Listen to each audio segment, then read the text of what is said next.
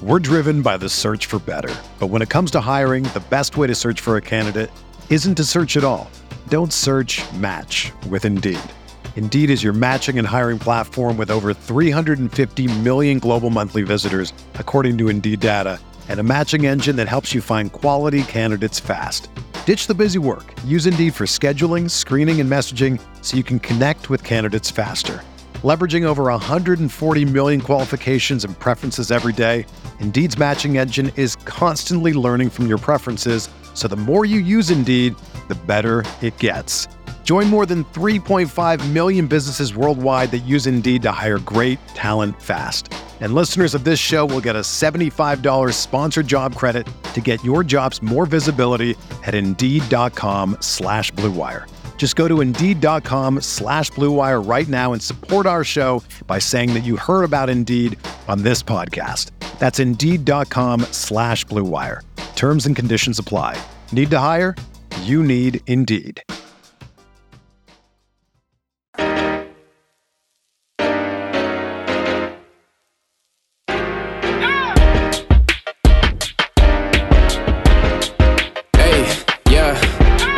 Feel like Kobe in the fourth quarter. This is the Dane Moore NBA podcast, brought to you by Blue Wire Podcast, coming in Monday morning. It's November 28th.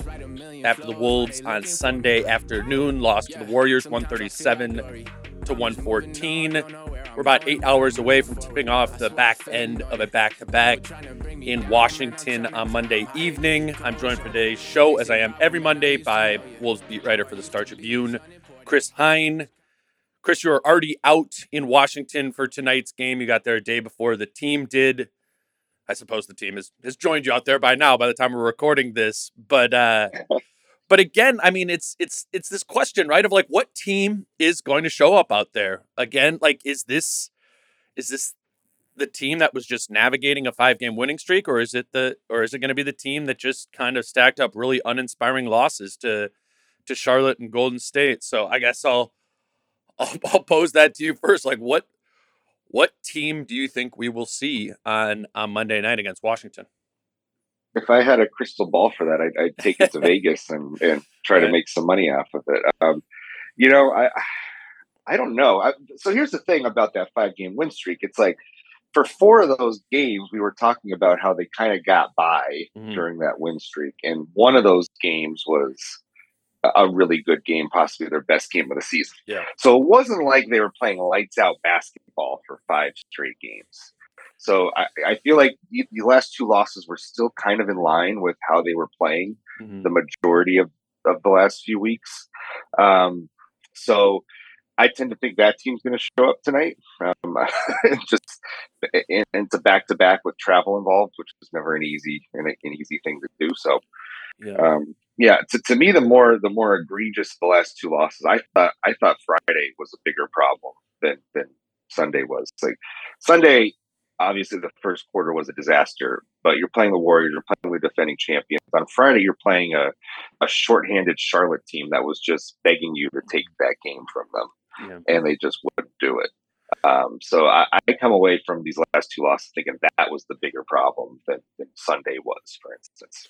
Yeah, I think the biggest problem is that we can look at those 7 games and not have an answer, right? That we don't really know one way or the other. And I think that's why, as I think about this week ahead, with Washington on Monday and then Memphis coming to town on Wednesday, it's starting to feel to me like a crossroads in the season. 20 games in now, the whole sort of it's early verbiage, that's kind of, I think, starting to fall on deaf ears. In a lot of the fan base, even amongst the players, they're kind of like, it's felt like this early stage, we're figuring stuff for a long time, but they know it's been 20 games too. So there's I'm sensing a little bit more of a pressure internally within the group, and I think what that kind of came out in the locker room last night after the game, as we're in there asking a lot of the same questions we have been for a lot of the season about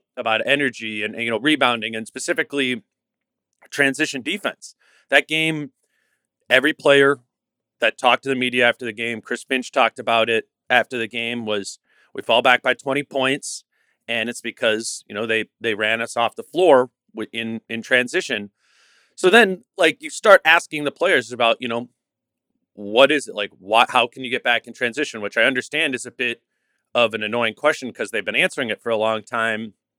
But it felt like within that group that they had some serious fatigue about this idea that they're just getting run off the floor, and they're just like, they basically all were like, yeah, well, what do you kind of expect? Like, we have two centers out there, and that was the first time I really felt that the players kind of started speaking some of the quiet things out a little bit louder. Not that they're saying this can't work or it won't work, but we're starting to have some proof that this fit isn't going to be seamless. It doesn't come without some serious baggage of needing to learn along the way. It doesn't come without these, teams really trying to puncture it. It was interesting to listen to the guards be like, yeah, well, it's just hard for us to get back in transition when we have two centers. And I don't know about you, but I don't really remember there kind of being some of that underlying frustration in this group until tonight's game. Yeah, it's an interesting dynamic because I went back and watched, especially that first quarter, some of those possessions, and the things that struck out to me were, it wasn't like the guards were busting their butts to get down the floor, seemingly a lot of times, and Golden State was running after makes. Yeah. That was the other thing. It's like I don't know how much of the getting back on defense really had to do with the two big lineup. I'm not, obviously I'm not playing. I can't speak to their experience, but just in watching it, I don't feel like that's a viable enough excuse. I think what they're sick of, bad Chris, transition defense. Or go ahead. Yeah, it's that they have to be extremely intentional about getting back every single time. Because in transition, there's lesser of a margin for error, right? If you generally have slower players, right? Or you're just playing two bigger guys. And it's not even that like Rudy and Carl are particularly slow for bigs. But, Rudy's going for offensive rebounds. Carl's going for offensive rebounds sometimes too. And that takes away your margin for error a little bit in that now maybe it's a cross match when you're getting back in transition, and now Draymond's going at Jalen Noel, or Steph Curry's going against Kyle Anderson, and it feels really important with this group that they are matched up by player, like with the players that they're matching up with, because they have different skill sets. I actually asked Rudy about that. I'm gonna drop that clip in here right now. When you guys are in transition, and as you and Carl out there, how important is it for you to be picking up the 5 and Carl to be picking up the 4? It seems like that's been something you guys have been more intentional about recently. Is that something? And I think not just me and Carl, but in general, I think we get cross matched too often, even after makes sometimes, and it comes down to the same thing. I think it's just go from offense to defense a little quicker, and just like have that switch, like boom, the shot is in the air, the ball is in the air, you either under the rim or you by yourself and you can rebound, or you just gotta run back, see what's going on, because that while you're looking, they're already going, especially now because they're looking at the game plan, and they know that if they run, they're gonna get layup, so they run. It's fucking layup. It's easy. So, Chris, yes, I mean that's kind of a different way that they've talked about it. I play some Austin Rivers clips here too, but right, you know what I'm saying? They're kind of like acknowledging that they are really, this opponent is really attacking those margins for error, and Golden State clearly, like you said, in the first quarter did that. Golden State's going to be the one team that's also going to be able to take advantage of all that stuff. Totally. Like, I remember when the trade went down, I was thinking through my head of like, how this team was going to match up against some of the better teams in the West. Mm-hmm. And the one team that I always kept coming back to, I wonder how this is going to look against Golden State, was the thing I always kept coming back to. And yesterday we got our answer. They absolutely torched them. It's been a problem. It seemed like it got better of late, especially during the win streak, and maybe that's because other teams were shorthanded. But kind of to what we were saying before we came on the air, it was like some of these problems just keep occurring with this team. The same problems. Maybe they go away for a couple games, but then they pop right back up against a better opponent. Whether it's containing the ball off the dribble, whether it's transition defense, whether it's rebounding. Better teams are going to take advantage of this stuff. And I think that's what yesterday showed, is that maybe they didn't really fix these issues during that win streak, and maybe they're still there ready to be exposed by teams who are either at full strength or just better.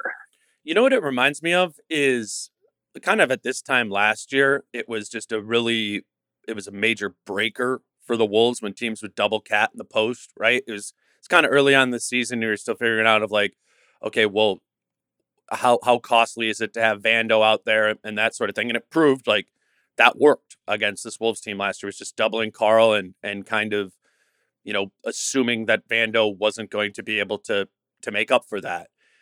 But not every team did it. Remember that? We would be like, okay, I don't know. They're just putting like Zubats on Carl, and you're like, I guess they're not going to double, and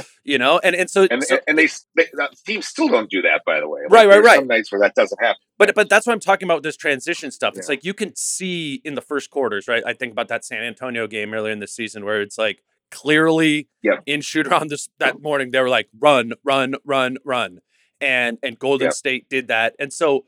I wonder if part of it over, some of the more recent games where it hasn't reared its head as much is maybe it wasn't as hammered home a thing on the game plan from the other team.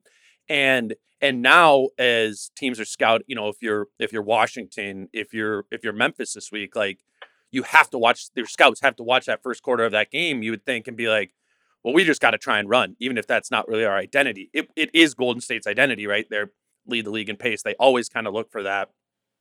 But I think what we'll see is more and more teams trying to do that. And if they don't, it'll just kind of it'll remind me of some of that sort of scouting malpractice, which is just kind of ignoring the other team and just being like, we're going to do what we do sort of thing. Like this Wolves team is susceptible, right? They should be able to punish you with the two bigs, but there's elements of the two bigs that are really susceptible thus far. And it feels to me like we're getting less and less of the like being able to punish that back, idea, right? Like, okay, you're gonna try and run us, but we're gonna kill you in the interior. It's gonna be one possession. We're gonna get defensive rebounds. Like they are this big team, but they don't have a lot of things that you necessarily on the floor when it's playing out, you really associate with the identity of a big team.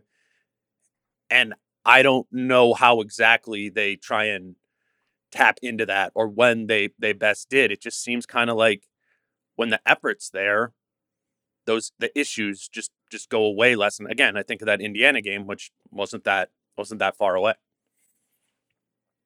It's funny you say, the Spurs did this to the Wolves and then the Warriors did it. And I think about, Steve Kerr, worships at the altar of Greg Popovich, like maybe more so than other people. So not surprised that Steve Kerr might have pulled up. It's a good call. Or this coaching staff pulled up the tape of the Spurs and said, let's do what Greg Popovich did to these guys. Mm-hmm. To your point, it's about, especially about the punishing them on the offensive end of the floor, because that was always the kind of line over the summer was like, okay, yeah, teams may be able to run, take advantage of mismatches, but they're not going to be able to guard this team on the interior. And that's where we see some of the chemistry issues pop up offensively, especially as it pertains to Rudy and hitting him off the roll and hitting him off lobs and things like that. Like they haven't quite maximized the ability to quote unquote punish teams in these situations by always having either two of them on the floor or one of them on the floor. And so it's just a deficit in that sense. If you just kind of think about it from a numbers perspective, teams are getting out in transition and the Wolves just aren't maybe generating enough offense to offset that. And we've seen that be a bit of a point of contention. Just Rudy and his effectiveness in general over the last couple of games here as well. Yeah, no, it needs to be both. If teams are going to run you, it needs the corresponding action from the Wolves needs to be physicality, particularly from their bigs. Austin Rivers spoke last game, and obviously, as you know, Rivers is just kind of like the real truth teller of this team right now. So I'll play that clip from Rivers. I think the alternative is, we have to figure out ways to get back better. Guards, maybe, and then if we are going to play, we got to dominate the paint. You know what I mean? If we're going to be big, we got to play big. You know what I mean? We got to think they're big man with Draymond today. You know what I mean? So if we're going to play that way, we got to continue to find ways to get better at it. You know what I mean? It's early. So at the same time, it's not. It's getting to the point where a lot of games are coming by now. So, we'll just keep getting better at it. You know what I mean? But yeah, that's the thing. Obviously they know we have two bigs. It's obvious. So teams are going to try to run and go fast paced, and that's what they're doing. And we're struggling with it a little bit. You know what I mean? So I think getting back is just crucial right now, especially the three guards. When that shot goes up, they crushed us tonight on the fast break. They had leak outs. They're running the floor. They got anything they wanted. Especially the first quarter was disgusting. You clean up that first quarter, then we got a ball game. The rest of the game, we looked really good. So that tells you we can do it. That tells you we can get back. We did it 3 quarters. So, just got to. So, Chris, let me bounce something off you from this. What kept sticking out to me when Rivers was talking or when D'Angelo Russell was talking is kind of this, if we are going to play big, we need to do this. And what I think would be healthy from them is to remove that if, right? This isn't going to change. It is Cat and Rudy, that is your identity. Your president of basketball operations has decided that. So, you kind of heard Ant in the background of that answer too. He's in the locker next to him. He gave that that's what I'm talking about. There's this sort of frustration, it seems like, with or frustration with the acceptance of this is going to be the way they are going to play. And I think for the guards on this team, there just needs to kind of be maybe some acceptance of that and realization that if we don't accommodate for our two bigs, we will lose, because that isn't going to change. They're going to keep playing two bigs here for not just this season, but that's the plan. That's the plan going forward. Yeah, those were really strong quotes from Rivers. You're right. He has kind of assumed a role as a truth teller on this team. It was interesting to hear him use the word if. Yeah. It's if we're going to play two bigs, it's almost like a what's the word I want? Not passive aggressive kind of comment, but it's if we're going to really do this, we need to do certain things, kind of throwing your hands up in the air as to well, it just makes you question if they believe that this is the right type of roster. That's what I was just going to say. If they themselves might believe that this is the right kind of way to go about a roster construction. That's kind of what I take away. But they got to get over that, man. You just got to get over that. Got to get over it. It's gonna happen. This is what you got in front of you, and I don't know how it necessarily changes. I still don't know how it changes the dynamic trends. That's why I keep coming back to a transition defense. You got to be getting back anyway. That's I see a lot of possessions, and I'm like, well, these possessions could have turned out maybe a little bit differently with just a little more effort and awareness. It's not necessarily the fact that you have two bigs on the floor, right? Cross message are a big deal, but some of those leak outs yesterday were just guys just not paying attention. It wasn't necessarily anything other than that. For I would say maybe 3, 4, 5 buckets or so that the Golden State got yesterday, just from leaking out that nobody was back. Everybody just kind of had their head turned towards the basket, and Jordan Poole or Draymond Green or whoever just started going down the floor, and sure enough, it was a dunk.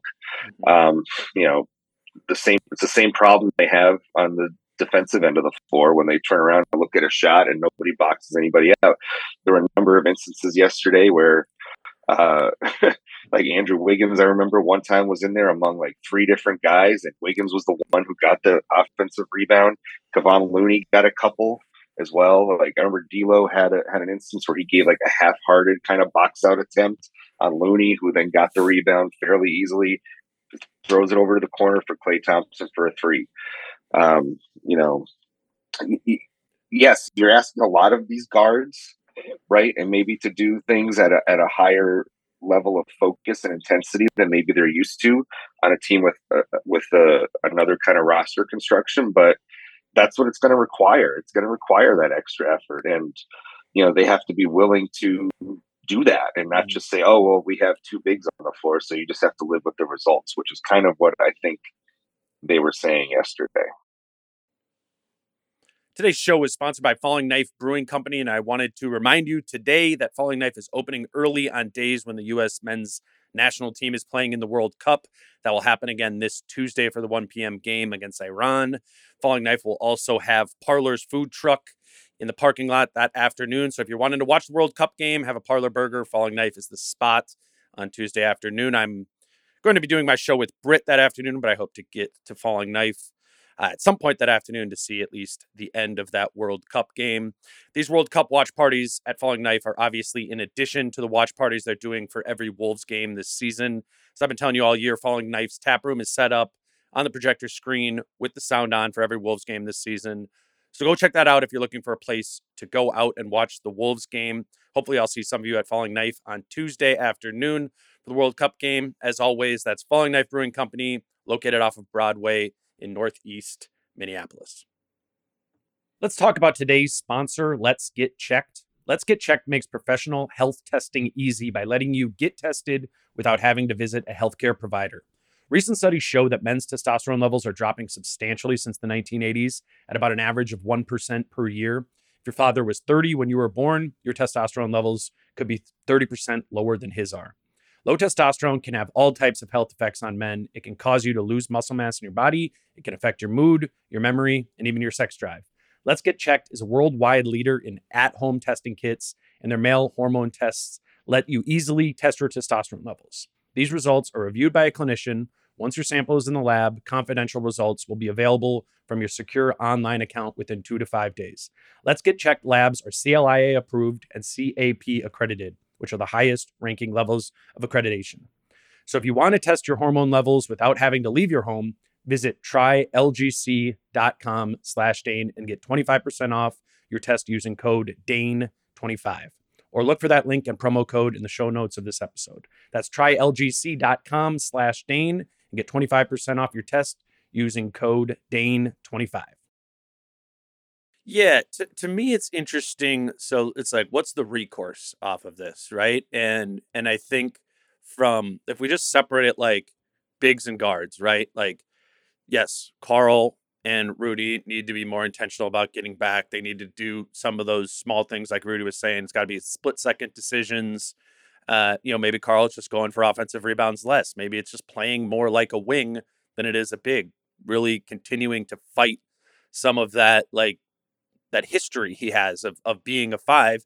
And then for the guards, it's like this, there's been other teams you've been on that defense or effort have not been as crucial for. Like, there needs to be some awareness in the guards that, like, this team is demanding that. That's just the job of this team if you're going to play guard. And I start thinking about when we talk about recourse, like, what are things that that Finch can do, and he basically said after the game that it is, they're going to just need to start playing players who do contain the ball more often, who are doing these things, are playing perimeter defense, are running back on defense.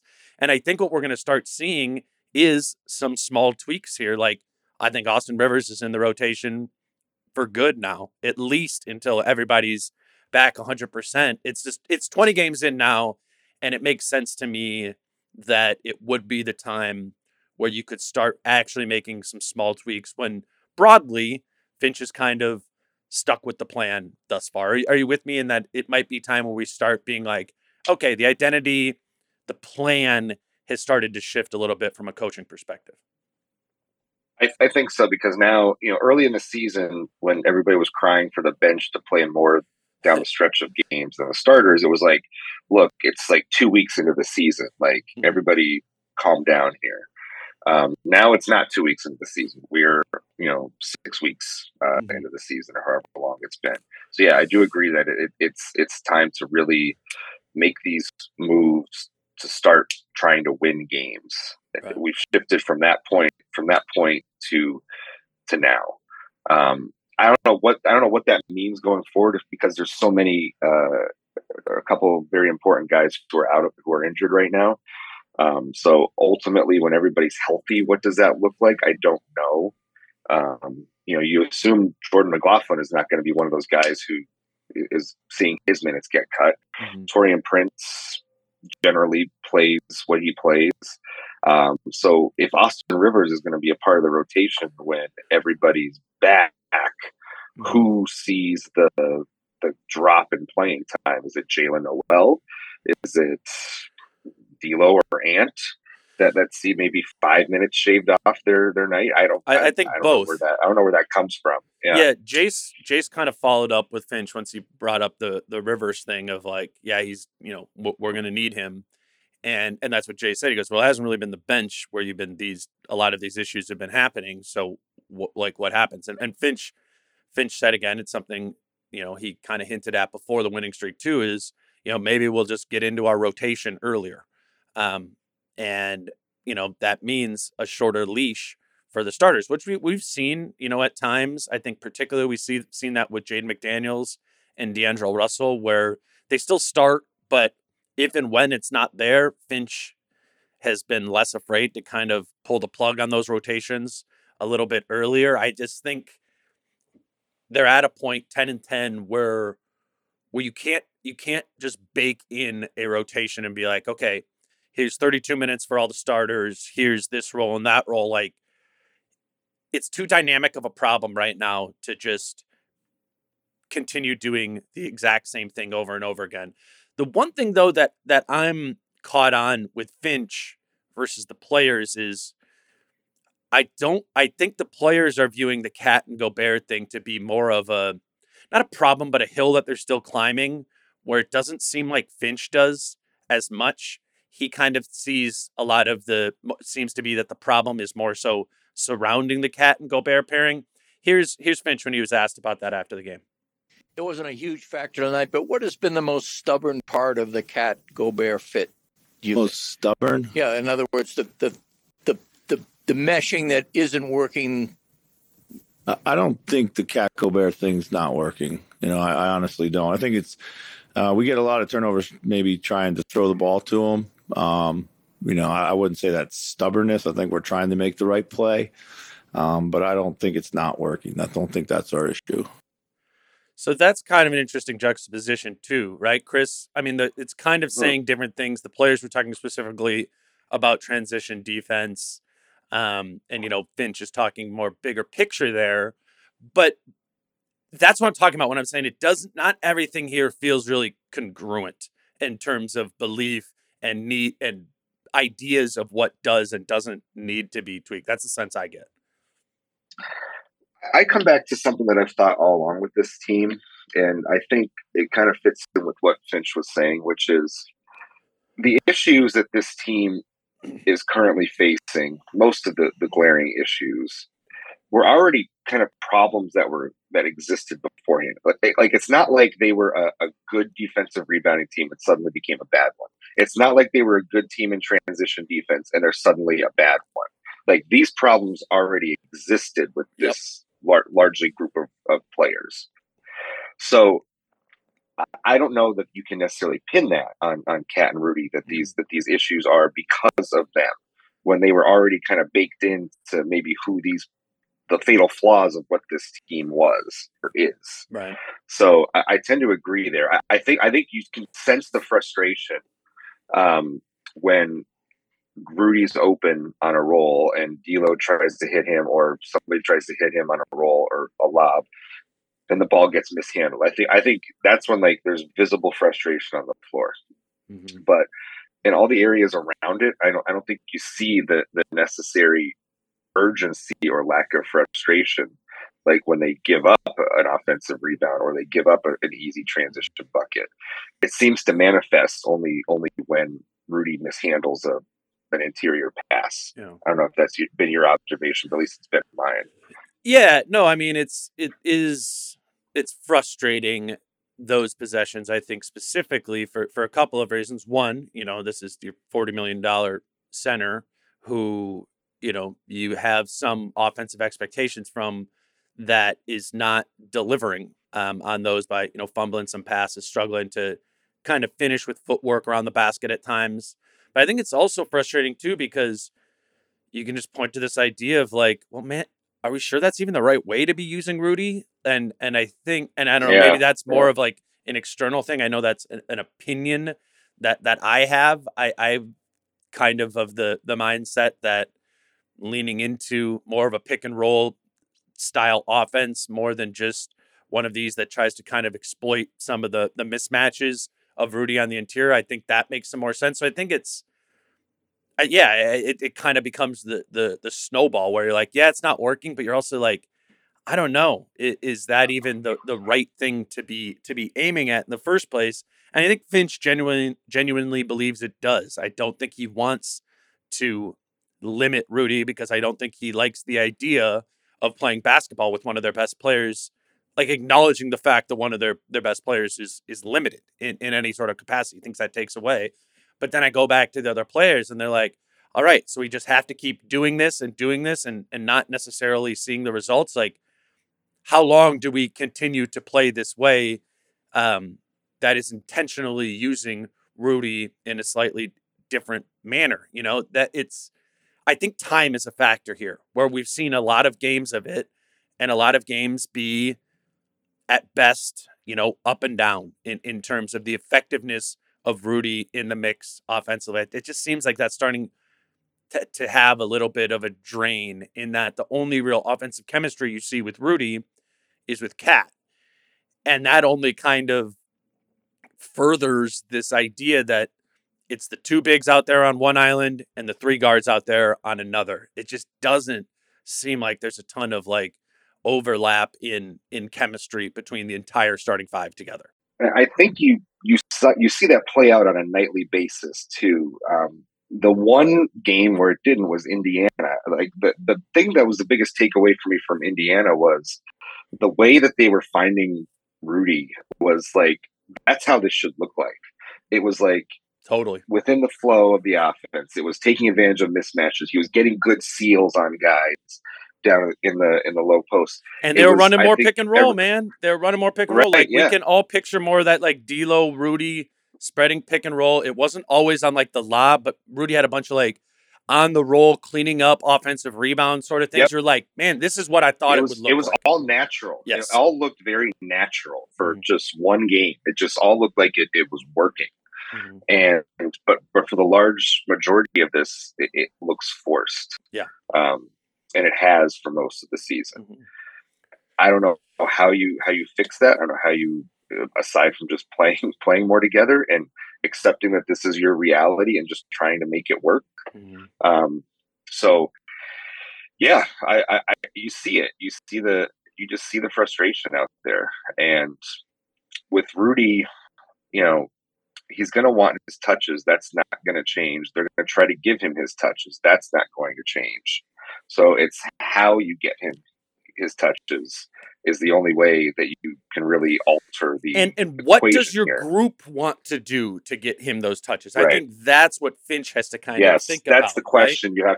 That's where you have to kind of come to an agreement here, or some sort of understanding. It's like, this is how we're going to get Rudy the ball, not this way, not just kind of running a pick and roll at the top of the key and like seeing if he's open on the roll or the lob in that way. Like the Indiana game, I would pull up that film and be like, this is how we got to get Rudy the ball, or this is how we got to get Rudy the ball. I often say that, if you want to know how the Timberwolves offense is doing, look at Jaden McDaniels' stat line. Totally. That's he's a product of how well their offense is functioning. And I think Rudy has to be that way moving forward. I think he has to not necessarily be what Jared Vanderbilt was, but like he has to get his based off of how the rest of the offense is going around him, and not necessarily as a focal point in the offense, if that makes sense. Right. Like kind of in between what Vanderbilt was and what I think they're using him as now in terms of his usage. So I think what we're talking about here is a gray area that surrounds the answer of what is your identity, right? All of this is about identity, and an identity is aiming at a specific thing, right? And they've been trying to navigate figuring out what it even is that they're aiming for in that grab. So I'm going to play two clips because it's 20 games in. They started it after the game. They got the question of, what's the identity of this team 20 games in. Up through Finches and then Rivers. I think they're both kind of nail it pretty well. Yeah, our identity right now is super inconsistent, very Jekyll and Hyde. We're not as physical or as tough as I'd like us to be. I think that's something we got to try to find. So there's that, which I think is this idea that, there isn't any sort of consistency with that. And with inconsistency kind of leads to one game up, one game down, couple games up, couple games down. And that's what Rivers said here. 20 games in, that seems to be a benchmark around the league at 500. How do you guys feel where you're at? I think that's a perfect example of where we're at, is being 500. I think we're one game good, one game. I think we've been inconsistent, but we're trying to put stuff together. We won 5 in a row prior to tonight. We're just trying to get it back. I think we're on the other side of the hill. I really do feel we're close to getting to the point where we start really running stuff off and getting comfortable, to where we have trust each night that we're going to go in and win a game. Yeah, so close. We're driven by the search for better. But when it comes to hiring, the best way to search for a candidate isn't to search at all. Don't search, match with Indeed. Indeed is your matching and hiring platform with over 350 million global monthly visitors, according to Indeed data, and a matching engine that helps you find quality candidates fast. Ditch the busy work. Use Indeed for scheduling, screening, and messaging so you can connect with candidates faster. Leveraging over 140 million qualifications and preferences every day, Indeed's matching engine is constantly learning from your preferences, so the more you use Indeed, the better it gets. Join more than 3.5 million businesses worldwide that use Indeed to hire great talent fast. And listeners of this show will get a $75 sponsored job credit to get your jobs more visibility at Indeed.com/Blue Wire. Just go to Indeed.com/Blue Wire right now and support our show by saying that you heard about Indeed on this podcast. That's Indeed.com/Blue Wire. Terms and conditions apply. Need to hire? You need Indeed. So, Chris, that's kind of where they're at, right? That all seems fair to me. It's total Jekyll and Hyde. It's inconsistent. But how do you feel about that idea of, we're on the other side of the hill of it? I think at times I find myself believing that, and then at times I find myself being like, maybe there's still some more uphill to go. I don't think they're on the other side of the hill, but I think that they are closer to the top of the other side, if that makes sense in this twisted metaphor that I'm now expanding upon. Like they're definitely not where they were the first few weeks of the season, but I don't think they're on the other side of that hill.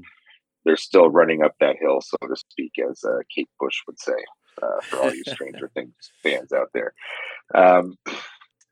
So I would agree with that. And I think the inconsistency, one of the things that I saw from the quotes last night was something that D'Lo said too. And it was about the switching of the coverages that they do on a nightly basis. And that may be leading to some of the inconsistency. And this was something that we had talked about early in the season, something that Kyle Anderson made a point of often when we spoke with him. That look, it's hard to be a team that switches coverages on a regular basis. It is not an easy thing to do, to just roll out very defensive coverages and expect to excel at them. And I think we're seeing that a little bit as well. I mean, but overall defense has not been necessarily their problem, like at least in terms of the raw numbers this year. But it's an identity problem. It's an identity problem. Right. It's an identity problem. Yeah. It's like they don't have like, this is what we do well on the defensive end of the floor, whereas last year they had that. Exactly. That's the thing. That's the juxtaposition to focus on. They ran, and Finch would say this, he goes, 95% of the time we ran one coverage last season. And it fueled this team. It was doing the same thing over and over. I don't have that D'Lo clip, but like what D'Lo's talking about is like when you know what you're running coverage-wise, like then it just becomes more instinctual. And I think we all like get that. What's happened with this team is they started the season coming out trying to toggle back and forth between playing a deep drop with Rudy and that same aggressive coverage, the high wall with Cat. They let that go. They let that toggle go because it just forced them to be playing zone or straight switching too much, and it was just a lot of change. So as I understand it now, they've totally like pitched the high wall idea. They're calling it a drop wall at times with Karl. Yeah. And I mean, all I really see in that is it's like it's drop, but with Karl. I can't like it's hard for me to really distinguish exactly what that is or the option trees off of that. But the broader point is that they are toggling coverages and they're adding new coverages and toggling within those new coverages. And with a group that largely played one coverage a season ago, that's confusing.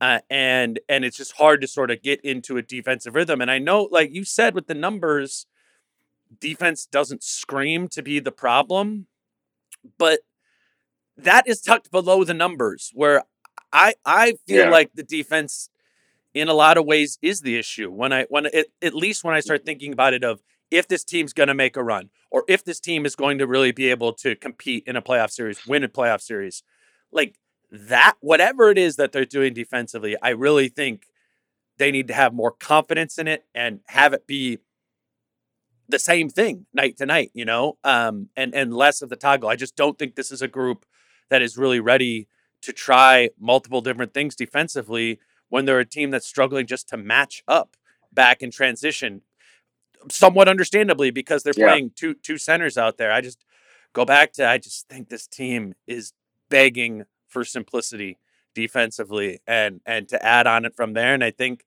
the coaching staff is sort of scrambling to try and find what the simplest coverage is to make this work. And we'll see how long that sort of takes. But you're right. That quote stood out from D'Lo for sure. That strikes at the heart of more of the big picture philosophical discussions we were having at the start of the season, which is like, because you're trying to do multiple coverages, basically you're trying to raise the ceiling of what this team can do on the defensive end of the floor. Because if you are able to execute multiple coverages, it makes you more dynamic and harder to figure out. Really good point. Because if you only do one coverage well, then teams are going to be able to eventually scheme against teams did last year. That one coverage as teams did last year. So it's kind of a big picture philosophical point about the ability of this team to compete in the postseason versus the team's ability to win games and have cohesion in the moment. And so, which path do you kind of choose? Right. And it seems like through 20 games, I think you need to kind of, I would at least ditch the multiple coverages and go back to like, this is what we do. As much as you this can. Is our identity. And let's drill this. Let's get the muscle memory for this down and then see where we're at by game, 50 or 60 or whatever. Yeah. And then if things are going well at that point in the season, then maybe try some of this other stuff that you're talking about, which is what they tried to do last year, but couldn't really incorporate different stuff into what they did. Last thing for me, Chris, are you with me in the idea that this feels like a crossroads right now, this week, kind of tapping into one way or the other? I don't know if it's necessarily a crossroads. Yeah, answer can be no. I don't know if you could always say that when they have a losing streak, right? Fair. It's life in the NBA. I still think we're a month away from crossroads time. I think Christmas is crossroads time, or you see where you're at by Christmas. They have a 4-game road trip, and then like once they hit late December, there's a 4-game road trip in there. They play like Boston, Miami, and Milwaukee. Like that to me is like a moment where you sit back and evaluate where this team is really at, I think. So I'm not at crossroads time yet. I'm a month away from you have to answer some of these hard questions about this roster. Yeah, I guess I'm not thinking about it. There. Yeah, no, that's all fair, and I would echo all that. I guess what I'm trying to say is what happens on Monday and Wednesday, I think, is going to have a pretty profound impact on the next like 8 games. And after Wednesday's game against Memphis, which I think is a tough matchup for this group, given how physical Memphis plays, I think I will have a lot better of a feeling of, do I feel like they're more like the 5-game winning streak team that was winning some games, still had some significant flaws, or is it more like the first 13 games of the season where they went 5-8 and it's a crapshoot every night, and that same sort of thing that's come up against Charlotte and then last night against Golden State. I think over these next few games, they're going to lean more into one of those two things. Big picture crossroads, changes to the roster, real changes, maybe even to the starting lineup. Yeah, I'm with you. That's got another month on it. But I think these next 2 games will help confirm or deny how successful or fraudulent that 5-game winning streak is. I guess that's where my sense is on that. Any final thoughts before I let you go? Yeah, it's a good pivot point though, because after Wednesday too, they only play 2 games over the next week after Wednesday. Like they play Wednesday, then they play Saturday, then they don't play till Wednesday again. Mm-hmm. So they have a lot, and they're all at home too. So they actually have a lot of time after Wednesday's game to kind of sit down and get some practices in, and that's where you often make changes. And that's where you often make changes, right? So this could be a moment where they start maybe installing some new stuff or what have you, like changing things up, because they're going to have a number of practices at home where they can maybe switch some things up. They actually have the time to sit down, plot it out, and work on it. Mm-hmm. So from that sense, I agree with you that there could be some tweaks and changes coming, just given the rhythm of the schedule coming up here. No, that's a good point. Yeah. One thing that I did want to mention was Friday. Just to give kind of people a little behind the scenes as to how this job works. Sometimes the D'Lo quote got a lot of attention about Rudy, and this is after the Charlotte the ball, game. He'll score. Yeah. And so I was, just paint a picture for people. I was in the locker room. That's one of the trips I made this year, was to go down to Charlotte. So I was talking to D'Lo after the game, and the question, he was a little frustrated with how that game went, and he let out some of that frustration, some of his other quotes, more about the team as a whole. And then the last question I asked him, I was asking him some questions about his play of late, which was good. So they were like, more positive in tone. And then the question was just one about fit with Rudy in general and how that was working. And that was his 1-sentence response. was that quote. And so then you go to Rudy and you ask him about that quote. And Rudy gave what I thought were very thoughtful and the right answers to give in a moment like that. And so that's where Rudy kind of owned up to some of his shortcomings when it comes to being able to catch the ball and talk about how it's work in progress. I have to maintain his trust and things like that. And, I think that shows you that kind of interaction doesn't happen if we're not boots on the ground asking questions like that. And it shows the importance of like being able to be there at a game as opposed to, not. Right. No, it is totally a different perspective. And I mean, before you and I started recording too, is like, you kind of, we've talked about this on the podcast before too, and it's a bad loss, and you're like going to the locker room, you're like, oh man, what are we gonna do here? But it is oftentimes in those moments where you learn the most about the identity of the team. Sometimes truth comes out in those moments, which is understandable. Frustration in those times, and we've all been there for those sort of things where You are seeing some more of the eye rolls. You are seeing some more of the specific call outs. I think, I don't know. I mean, maybe people, when they saw that D'Lo quote, would have some frustration with it. Or would acknowledge that too, that Rudy is struggling to catch the ball. But I think it is important that there hasn't been any blowups, and given how much this team is searching, given how much a lot of it doesn't feel congruent, it is noteworthy that any of this sort of steam that the players are having, I think it's just coming in moments after tough losses, right? D'Lo saying that after the Rudy loss, which was a bad loss. Last night, some of the guards just overall, like Rivers was saying, or Ant kind of was too, of like, yeah, we need to get back in transition, but we need the bigs to do it too. So it's, to me, at least right now, it feels like applying some pressure in minor annoyance, but nothing that's totally spilled over. I think that's what people have been waiting for. Like, okay, when's shit gonna hit the fan? Are we gonna start seeing some smoke and not steam? And as boots on the ground, you're still in steam versus smoke, right? Exactly. I mean, I think in some ways this can be a productive thing for a team. Totally. If channeled properly, it's like maybe in some ways we appreciate the candor when athletes are candid with us. And, I can't imagine that, they're saying these things to the media, but then not saying them to each other in a practice or a film session, right?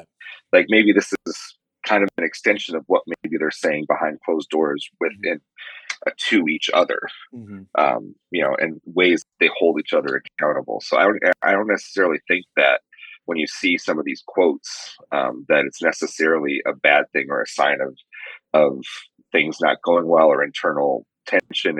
It's a team trying to figure things out, and accountability and leadership and kind of owning your mistakes is one thing that fans want to see from this team, and maybe this is a part of that process, is taking the big picture view of that.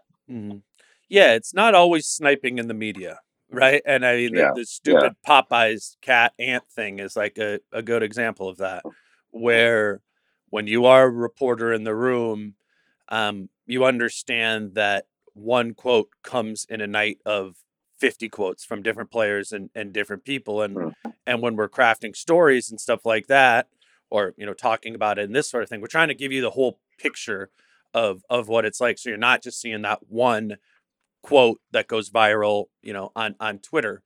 And I think a lot of times with a lot of the Wolves quotes, and it's kind of, D'Lo's a little mercurial. Ant is just so like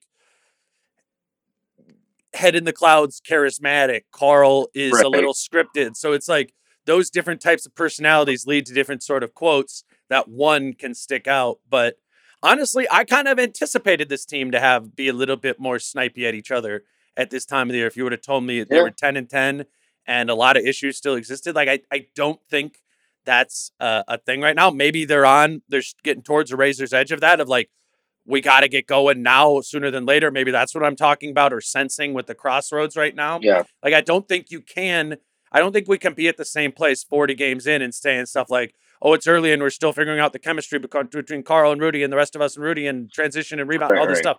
Like, that can't happen forever. And I think they're just starting to intuit that and be like, all right, we got to change it now, or it might not change. And we'll see if they can actually change. The jury is very much still out on that. Mm-hmm. Well, Chris, that will start tonight in Washington. You will be boots on the ground there. You can follow whatever does come out of the locker room from Chris. It's thestartribune.com, or in your paper, or on Twitter as well. Follow Chris at Christopher Hine. This is a team worth monitoring on a daily basis right now as they navigate identity and figuring out how to plug some of these holes and take some advantage in other places. They're a whirlwind night tonight. Chris, it's fun to talk to you about it, and I'll talk to you soon. Sounds good, Dane. Thank you. All right, he's Chris again, at Christopher Hine on Twitter. I'm Dane, at Dane Moore NBA. On Tuesday, I will be back with Britt Robson in the afternoon, and then before the Wednesday game against Memphis, I'll be on with Jace Frederick will keep going with this team. Again, until then, he's Chris. I'm Dane. Peace out. How I'm feeling, man, I hope it never stop, yeah. Green and hot so you can find me in the crowd, yeah. Don't let standards ever bring you down, yeah. Hope you dancing like nobody else around, yeah. For the ones who work hard to ensure their crew can always go the extra mile, and the ones who get in early so everyone can go home on time, there's Grainger, offering professional-grade supplies backed by product experts so you can quickly and easily find what you need. Plus, you can count on access to a committed team ready to go the extra mile for you. Call, click Grainger.com, or just stop by. Grainger, for the ones who get it done.